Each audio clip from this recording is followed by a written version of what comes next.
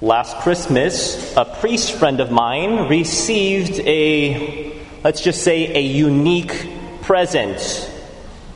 A roll of toilet paper in transparent gift wrap with an ornate bow on the top with a note attached to it saying the following: Father, since it was such a messy year, here's to hoping we can all flush it down the toilet. Yours truly.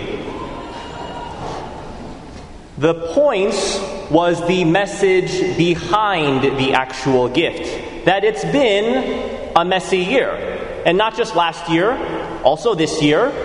And let's face it, every year is a little bit of a messy year, isn't it? Because life is messy.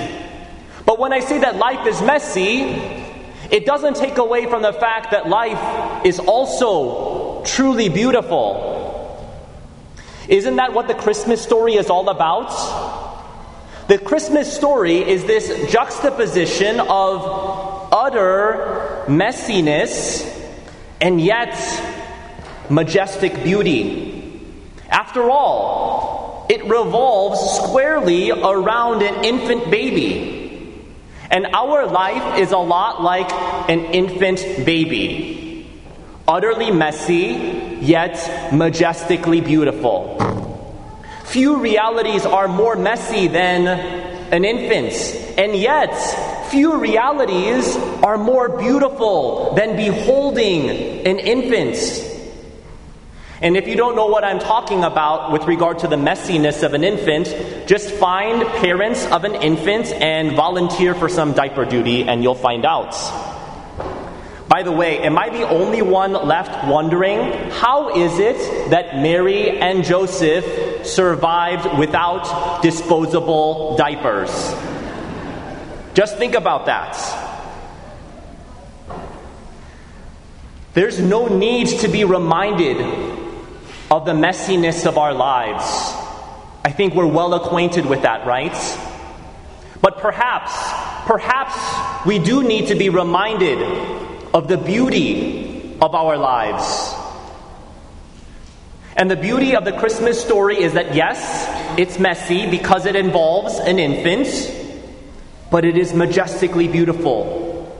It symbolizes a God who is not afraid of coming to us in our messiness. Jesus is not afraid of our messiness, and he comes to meet us. But guess what?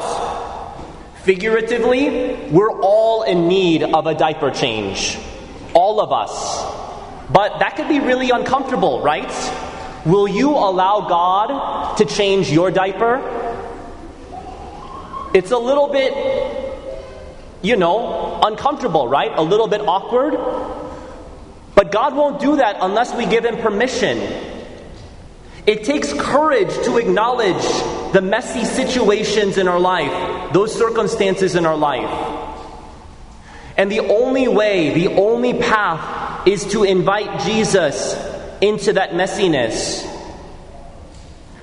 Your life, my life, our lives are like infants. Messy, but overwhelmingly beautiful. I'm going to invite you this Christmas.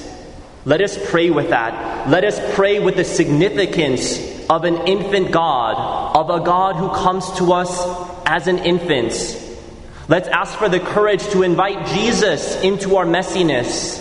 Jesus, come to me in my messiness. Jesus, give me the courage to invite you into my messiness.